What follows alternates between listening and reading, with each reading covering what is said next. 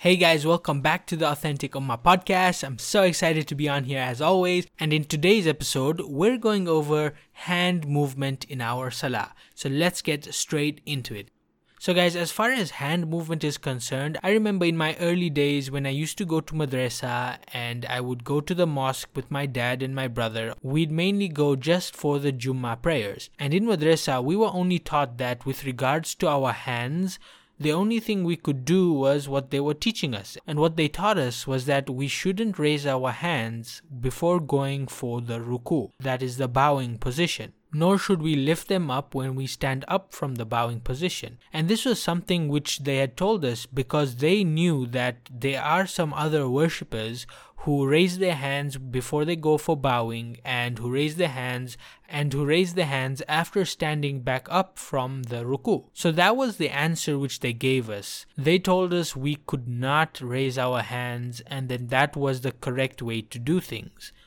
Now this was when I would not complain, I would not have any arguments with the Maulanas, with the teachers at madrasa. But later on, after dropping out of madrasa, I had a hard time with my family and friends, kind of explaining to them why I dropped out, the bad relationships which I had at madrasa, and why I was not satisfied and happy with the whole learning environment. Then eventually I started doing research online. I started to watch a very popular person and his name is Zakir Naik. In the beginning, I'd watch some of his shorter videos, and then as I got more and more into his content, I started watching his longer lectures. And his lectures go on for a couple of hours. At that time, watching a video of 3 or 4 hours was something which I'd never done before. But I'm actually really glad that I had done that. I had learned so much from all of his lectures, from all of his question and answer sessions. They are so interesting, and I strongly suggest that if you're starting to learn about Islam, if you're starting to learn about the different religions of the world, I suggest you go and watch Dr. Zakir Naik's videos. Zakir Naik is what we call a da'i. And da'i is someone who calls people to the way of God and the way of Allah. He had studied the major scriptures of the world's major religions. So we have Islam, the Quran, we've got Christianity, the Bible, we've got Hinduism, the Vedas, then there's Buddhism, then there's atheism. All these different types of religions and beliefs. He had gone to the scriptures of each and every one of those, and he had done a comparative study. Now, a lot of people don't like when there's a comparative study being done, but I feel that because of that comparative study, because of knowing what is the best way to do things and what is the best religion, I was able to guide myself to doing more research about Islam. And in doing so, what I found was that the Quran, which is claiming to be a word of God, cannot be any other word except the word of God. And so that's kind of what I had learned a few years after leaving madrasa. Now coming back to raising of the hands during the salah, the Maulanas at madrasa, I don't know what was wrong with them, but they did not inform me about what sunnah meant. They did not inform me about what the word of God really meant and what status it was in Islam, because all we were told was that we just need to follow this book, and they would not have any lessons which would talk about this book and which would give us, the English translation of what's being mentioned in that book. They would never do that for us. Neither did they teach me anything about hadith books. They didn't teach me anything about Sahih Bukhari. They didn't teach me anything about Sahih Muslim. That stuff is the foundation of Islam, okay? The hadith books, the Prophet's way, peace be upon him, those are the foundations of the religion of Islam. And realizing this after a few years of dropping out of madrasa, I was so happy. I was so glad and happy that I dropped out of madrasa because they weren't teaching me the cool stuff. They weren't teaching me the amazing things, the things which I truly wanted to learn about.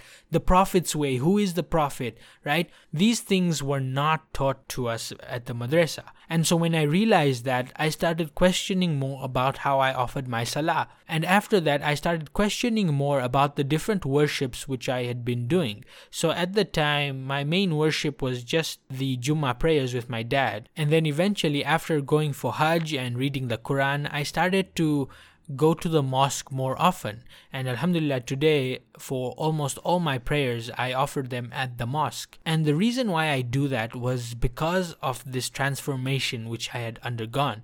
So when it comes to raising the hands in Salah, I had realized that the Prophet's way, peace be upon him, actually is to raise hands at the different points in Salah. Now the first question which hit me, which was, why do we raise our hands? And the best answer which I found to this question was that I want you to imagine a situation where there is a thief or a robber and there is a policeman. And the policeman catches the thief or catches the robber. What does the policeman say? Generally speaking, the first thing they would say is, put your hands up or freeze, right? Something along those lines. And so when he does that, the thief or the robber, he immediately stops in his tracks and he just freezes. That's if he's caught, right? If he doesn't run away. So when that happens, the immediate reaction of the robber or the thief, if he's giving up, right? If he's giving in to the situation, is that he would raise his hands up and he'd make his hands visible. Now, when he does that, it's an act of submission. And this is something which it took me a bit of time to realize, but when I heard this answer, it totally made sense as to why we do it in our Salah. The reason why we raise our hands in our Salah, at least one of the reasons, is because it is an act of submission. It is an act of us giving up our own wills. It is us giving up our own desires, our own whims, and totally submitting to the way of Almighty God. That's kind of how I think of it whenever we raise our hands in our Salah. Because, Muslim is someone who submits his will to Almighty God. It's someone who puts God in front of everything else. And the reason he does that is because he understands that he is a creation. He is a created thing. And one day he is going to return back to his Creator. And he is going to be judged, that is put into hellfire or paradise, based on how well he had listened to the Creator. And so if the Creator says you should lift your hands, that through the messenger, peace be upon him, then we just obey whatever that commandment is. So likewise in our Salah, I used to question, why are we raising our hands? And the best logical answer which I had heard was that it's an act of submission. It's an act of submitting our will to Almighty God. So moving on to the different parts in our Salah where we can raise our hands. And this is something which I'd realized only after doing tons of research and after reading books on how to perform Salah. And what I found out is that there are a couple of places in our Salah where it is actually the Prophet's way, peace be upon him, to raise our hands. So the first one is obviously when we're starting our Salah. So when we're starting our Salah, we say the takbir and we raise our hands up to the shoulder or ear level and we fold our arms over our chest. That is the correct method to do it. Now, placement of our hands we'll be looking at probably in another episode. But as far as just raising our hands is concerned, we raise it to our shoulder or ear height and we don't touch our ears, we don't touch our earlobes or anything like that. That is the more correct opinion. So the first place is we raise it to our shoulder or ear height. Then the second time where we can do it is before we are bowing or making the ruku. So when we say the takbir to go into ruku or the bowing position, we also raise our hands then, or we can raise our hands at that point. The third time when we can raise our hands is when we're raising from the first prostration. So I want us to go through it together. So we're standing, then we bow, then we stand back up again, then we go into the prostration. And when we're raising from that first prostration, that is also another time when we can raise our hands. Now, when I first heard that, I was totally surprised because I'd never seen anybody do it. Nobody has ever done that. But only after doing research and knowing that that is the Prophet's way, peace be upon him, he would do that sometimes.